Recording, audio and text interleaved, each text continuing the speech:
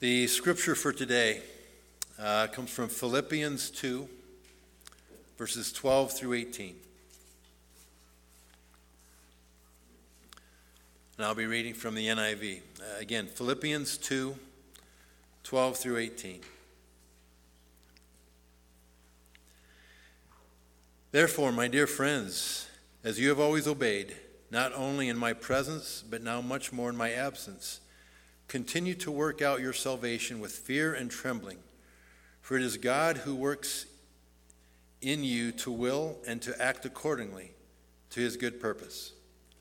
Do everything without complaining or arguing, so that you may become blameless and pure, children of God without fault in a crooked and depraved generation, in which you shine like stars in the universe, as you hold out the word of life, in order that I may boast on the day of Christ that I did not run or labor for nothing.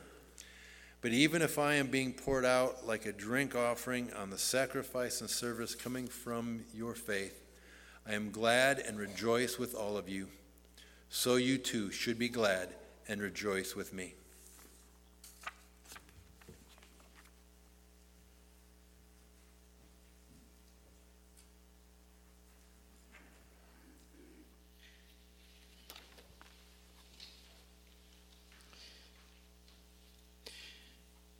I don't know how many of you were here last week for the sermon, but I'd just like to sum up the sermon today by saying ditto. So if you heard last week's sermon or are going to, amen, that's the end. We're done. I really thought you would applaud if I would have just walked off.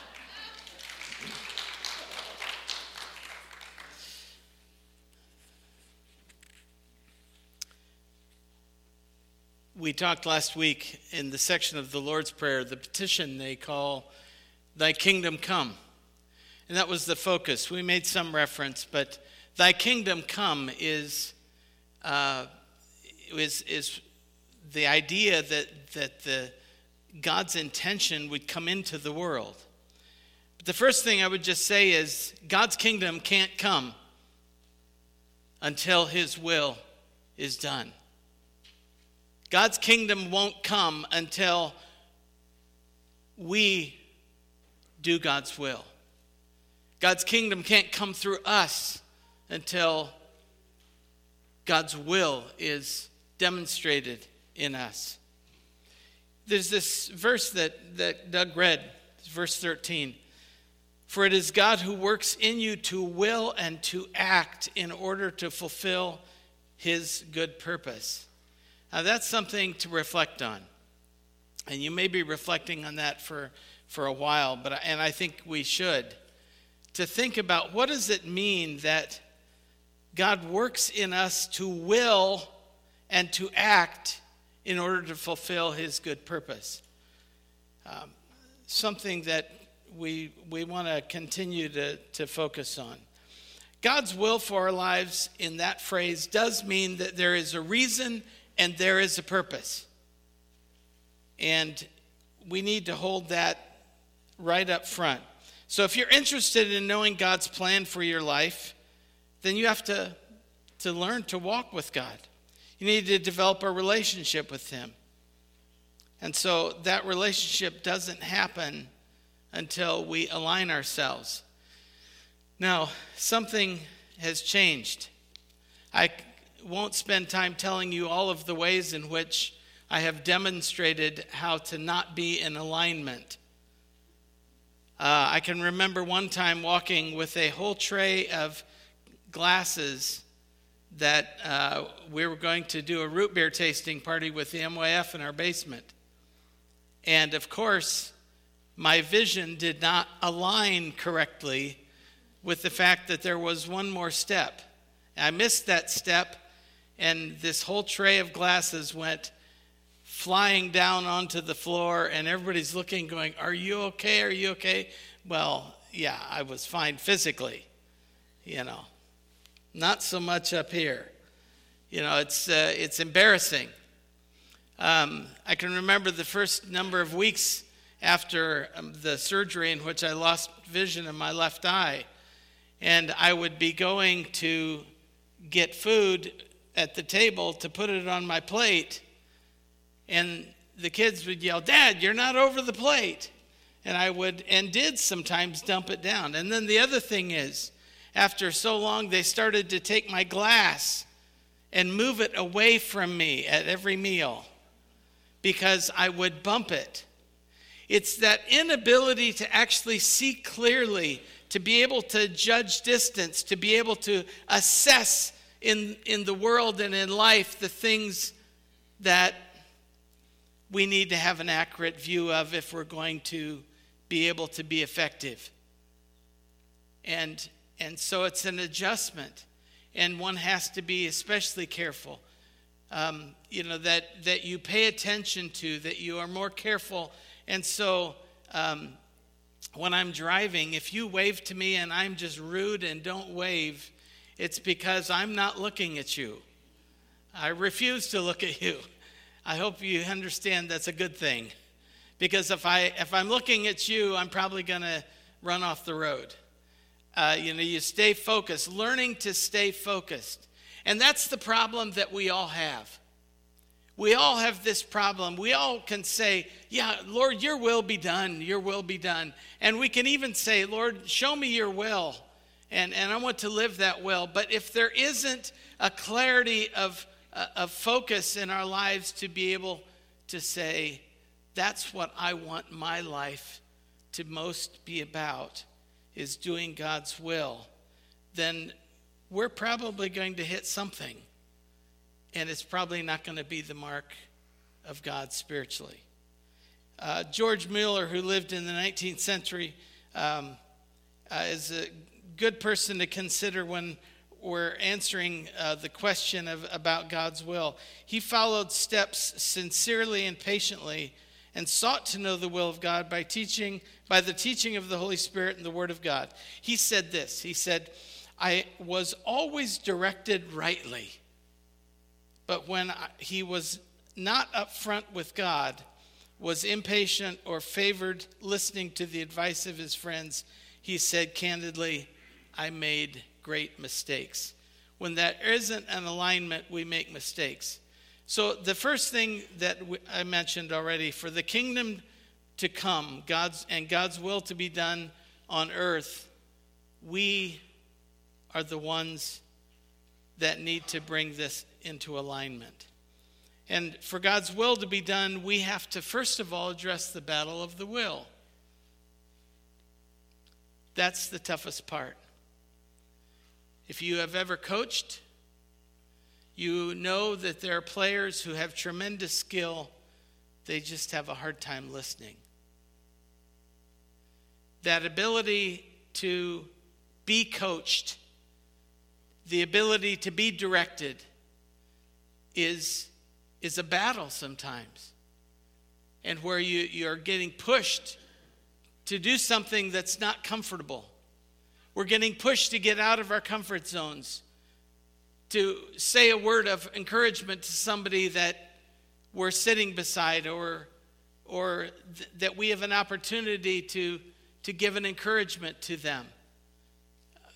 To miss those opportunities, we are called to come back to not what's comfortable, but what we're called to. Throughout the Bible, you have examples of people who are obedient to God and praying for the Lord's will to be carried out. I think of Shadrach, Meshach, and Abednego, who were about to be put into a fiery furnace for refusing to bow down to the gods of King Nebuchadnezzar. When they said this, in effect, "We pray for God to save us, but if not, may his will be done." See, there is this point of acknowledging this is what we would like. This is what we want. There's nothing wrong with that. It's never wrong for us to say, "God, you know what my heart's desire is." But what they did was they went beyond that and said, "But your will be done. Even if you will not rescue us or save us, we still will pray for your will to be done.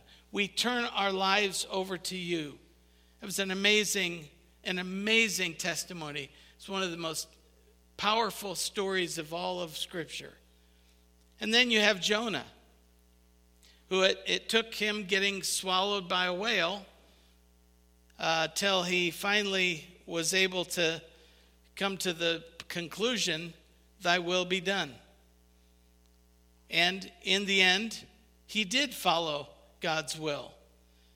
And perhaps the most famous example, of course, is Jesus, who asked, Father, if it be possible, let this cup pass, but your will be done.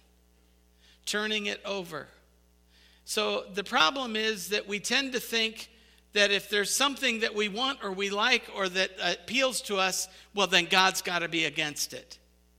And that's not the point. What we are really looking for is a sense of inner peace and a sense of right relationship.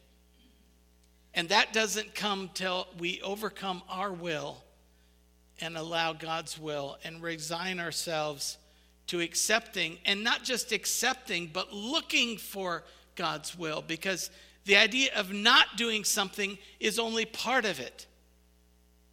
And we'll get on to the other part, which is that we accomplish our purpose. We feel fulfilled when we are pursuing God's will. Ephesians 5:15-20 says, be careful then how you live. Be very careful then how you live. Not as the unwise, but as wise, making the most of every opportunity because the days are evil. Therefore, do not be foolish, but understand what the Lord's will is. Do not get drunk on wine, which leads to debauchery. Instead, be filled with the Spirit, speaking to one another in psalms, hymns, songs of the Spirit. Sing and make music from your heart to the Lord, always giving thanks to God the Father for everything in the name of our Lord Jesus Christ. And so there must be an investment. It's not just what you aren't doing and stay away from. This whole thing of drunkenness is only one example of saying, look, if you give control over to something else, you're not going to be on task with what God's calling you to do. And in fact, that could be true of anything that becomes more important to us than what God would be saying to us in that moment. And so often God's will is not done through us because we have another focus other than what he would want. So the investment, there needs to be an investment in finding God's will, hearing God's voice, a change in our priorities. Philippians 2:13 says, for it is God who works in you to will and to act according to fulfill his good purpose. That's when life becomes fulfilling. You can't tell me that you all don't know what it feels like when you have reached out to somebody or you have touched somebody's life and they say to you, you don't know what that you'll never know what that means to me, or you know, they'll give testimony, or they'll break down and cry and say, I needed that just now. When you feel that experience, you are touching God. You're entering into a relationship with God, and that obedience is one that changes us in here. And also in Ephesians, when it talks about speaking to one another with psalms, hymns, songs from the Spirit, sing and make music from your heart to the Lord. All of that is the entering into what we did this morning in the songs that were sung, and there were some powerful words in the songs. I hope you, when you sing songs or are following along with the words, that you actually listen for God's voice. What is he saying to a life application? Otherwise, it's like disregarding whatever the coach says and whatever a teacher says and just doing it the way you want to or doing whatever you want to. So we have to change our priorities from what we want to what God wants. And that's really one of the tougher things that we can do, that we're called to do. I want to refer to the question then of, so how do we know the will of God? And I'll just share with you these principles. And this, I looked at a number of websites.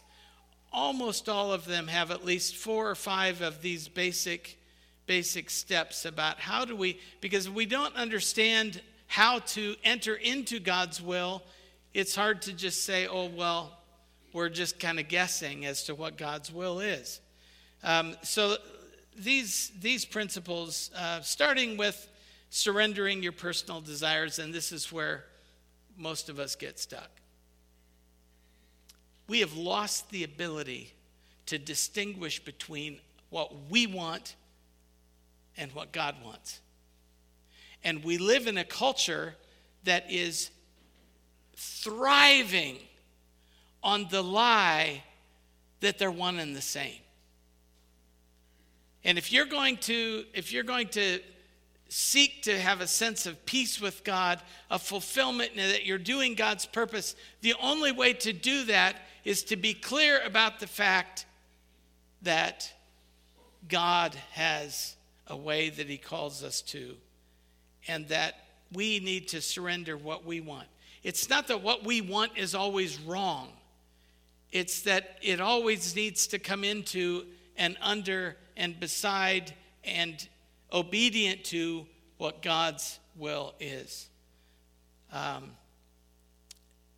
Think through why you feel more drawn to one particular option.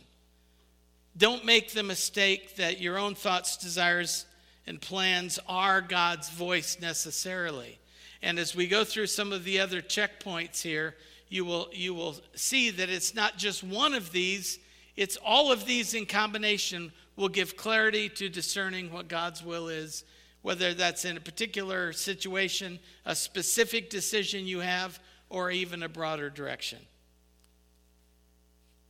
To really understand what God is saying to us, we have to be open to God guiding us in any direction. When our desire to follow God is outweighed by our desire, we will usually be taking a wrong turn. Don't ignore your emotions or your desires. That's not the point. But we deny those, as Scripture says, to deny yourself, take up your cross, and follow Jesus.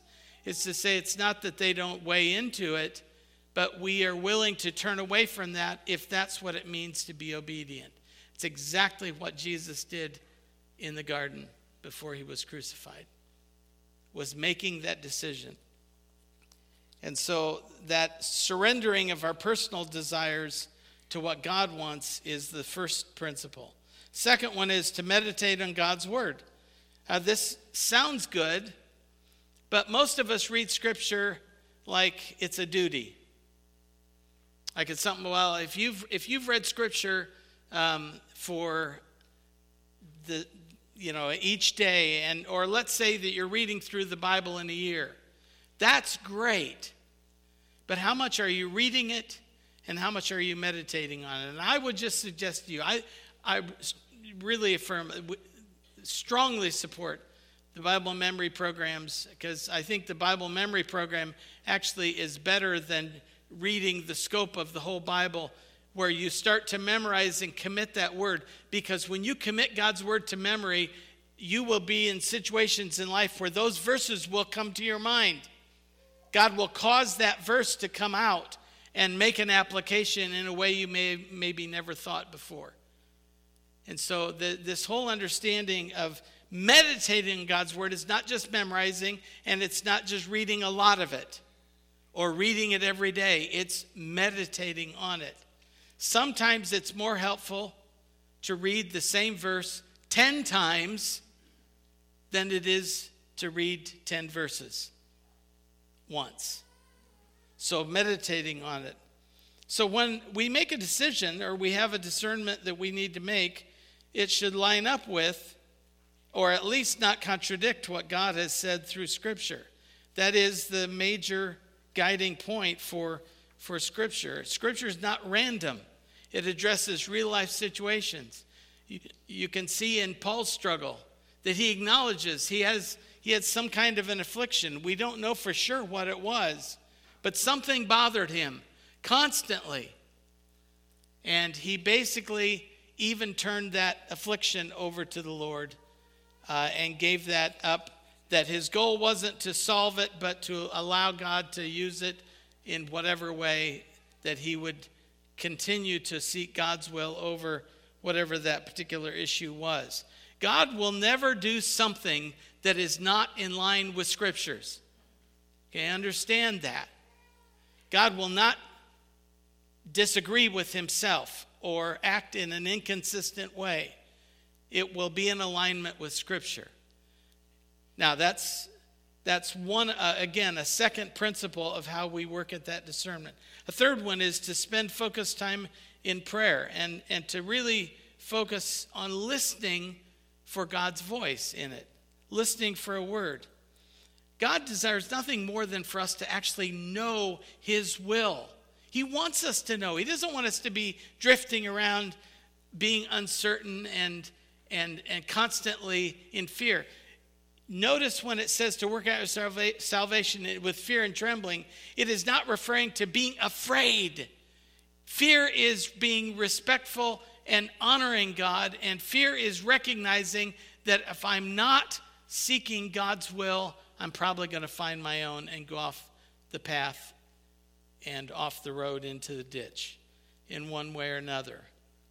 And so this whole idea of listening to God's voice and turning to God in prayer and asking God what he wants you to do. So making decisions can cause and does cause a lot of anxiety and worry. There are people who suffer all kinds of anxiety and physical effects as well as emotional and mental effects from struggling with not knowing what's going to be coming. But we can turn to God with all those fears, and God wants us to turn them over. Keith Davey was a former director of research and development for what used to be called Campus Crusade for Christ, and it's now called CRU. And he said this: too often our most recent thought will dominate our thinking and have the most influence, whether or not it merits that privilege. So whatever we're most recently thinking about. And commercial people design and develop commercials know this, to get you to have some phrase, some jingle, some note that captures you and you're like, oh, that was pretty funny. That was pretty cool. And when we're in the store ready to buy whatever that product was or some version of it, we'll remember that jingle and suddenly it will just be there. It would be really fun to take time to have you share what some of your favorite advertisements were. You know, you may have some that come to mind, thinking about what really got you and sold you. Right now, these Geico commercials are just obviously ridiculously effective because they're putting those out. It's like seeming like every other one. In fact, one time confession here. I'm a channel flasher. I sit there and I click, mainly because I hate commercials, so I keep clicking. And so here comes the Geico commercial on. I could have quoted every line that was in there, and I'm like, nope, not doing it. Click. I go to another channel, and there's a Geico commercial on there. And I was like, come on, can I get away from the Geico commercials? They do it because it influences our thinking, it influences our choices, and it gets us hooked in to the whole idea that somehow we can't live without it. And it influences us and takes our focus away from hearing what God wants. A fourth principle is to seek other people's spiritual perspective and counsel. That could be a mentor. It could be a parent. It could be a friend, a pastor, or a church leader. Whoever that is, the closest people that you have who are people of faith, those are the people that we should be going to and saying, look, here's my dilemma, here's my decision, here's what I'm weighing. Just help me reflect. Now, we may or may not choose what they have to say, but listen for what they're saying and how it aligns with your reading of Scripture, how it aligns with your prayer, how it aligns with what your sense of God's voice is in the other ways that we're listening as well. I just want to say also, it is amazing sometimes, and I'll share a story as we finish up about this, but it's amazing sometimes how God will come and speak to someone in a way they've never heard it before. I've heard that from some of those that have been in jail who said, I just did the repeat thing. I would be back in and I didn't get it. And one day, with no prompting, I heard God say to me this. Pray for that to happen. Pray for God's voice to become clear. Audible, yes, sure, why not? But even more than that, internally, so much so that it grips us and says, I know what God desires for me. And I'm willing to hear that. And then just line that up with the counsel that you're getting from other people. There are people that can give you some pretty bad counsel. But again, if they're not in alignment with God, what would you expect? You're going to get their perspective or their opinion or their preferences. Or they think that they're caring for you by saying, oh, no, you deserve this. No, this is your right to have this. You should definitely take care of yourself first. That does not align with Scripture. So there's a clear principle of listening to others, but I'll tell you, those who you most respect and lean on spiritually are the ones that are going to give you words that help you to align with the words from Scripture and from God directly as well. So talk to those people. Proverbs 15:22 says, plans go wrong for lack of advice. Many advisors bring success. Have you ever heard that proverb before? It's one of saying, don't be an island. Don't think that you have the ability in and of yourself to make sense of everything. We need each other. We need community. And I just want to throw in this word.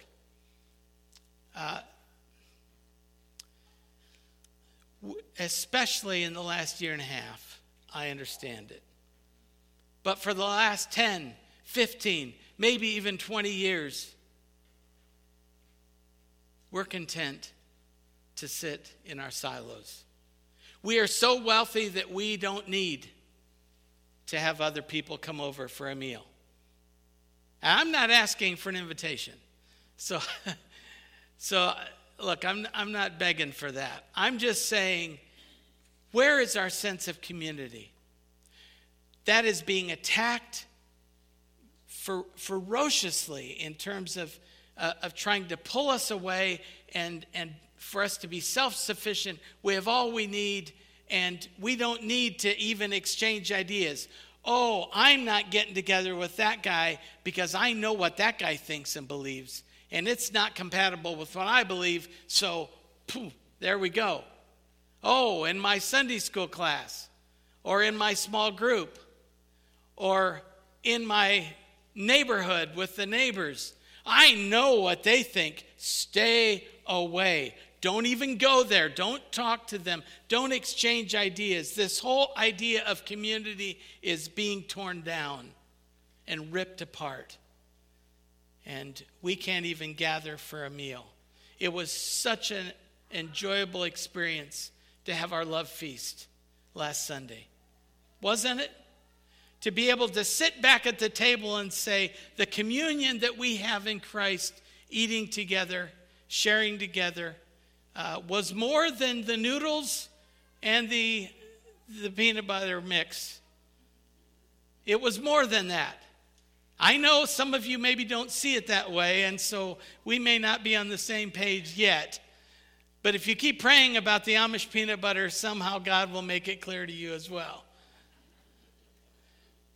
God is calling us to these relationships that reinforce what God's doing in our lives. And so we're called to seek each other out and lean on each other. And a fifth one is to consider our circumstances. Again, looking for the overall picture of what's in alignment. If God has been working in a certain direction, and you've had this reminder, and then somebody said this, and somebody said this, and somebody said this, and I've had this happen on a few occasions. Before I had surgery to remove a tumor from my head, I ran into someone that I knew, and they said, "You know what? I had the same surgery." And they referred me to a particular doctor.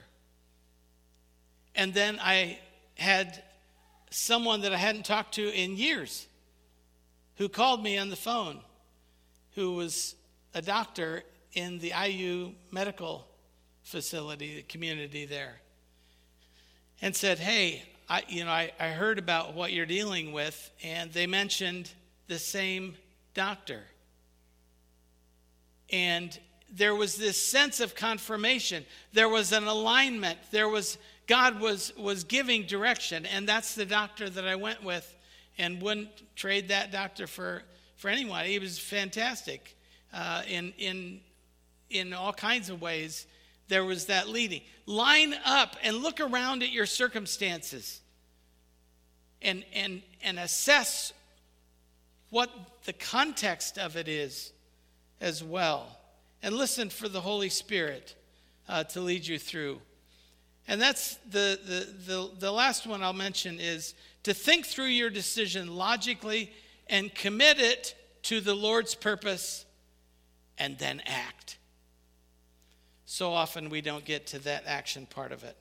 So in these 6 principles, try journaling them, make notes, read scripture, ask people, get counsel, make a list of all of the things, all of the messages you're hearing regarding a direction or a decision, and see if they align with each other. But if you only pick one of these, and if you only decide to read one verse, well, that's it. That concludes it. No counsel from others, no prayer time, no counsel, praying together with other people about it, you're probably going to be myopic and possibly miss it. So when we go through these principles, we're then eventually called to take action.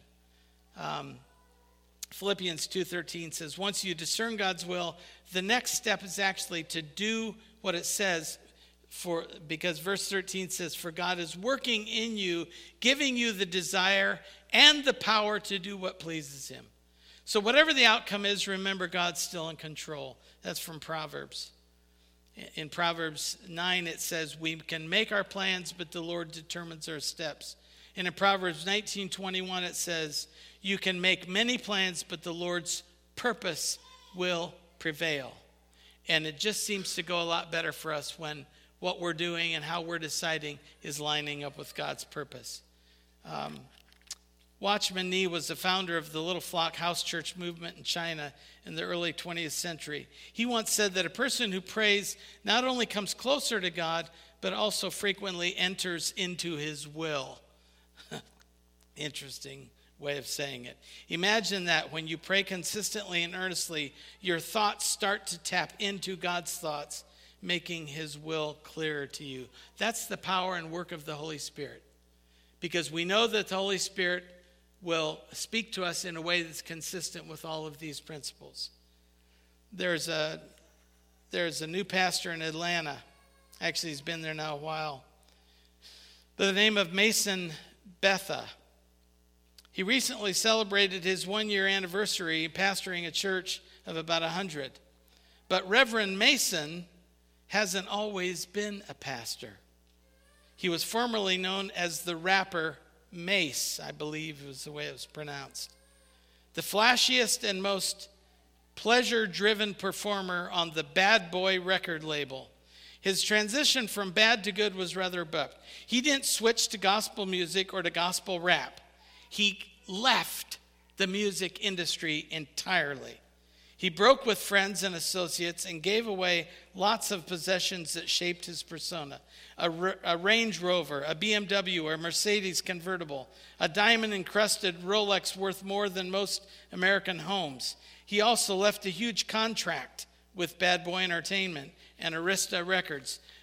There was no great emotional experience about it. It wasn't the great conversion thing. Mason says of his turnaround, I was just sitting in a hotel and decided, I can't do this no more. People be looking for this big explanation, but when it's God's time, it's God's time. Just out of the blue. Isn't that amazing when God's love and God's reality breaks through to us in situations that we would least expect it? And so he wasn't at some rock bottom experience. He just heard the voice of God. It's time. It's time, Mason. And he made that change, and he immediately listened to the voice of God. I hope that God speaks to you in all kinds of ways.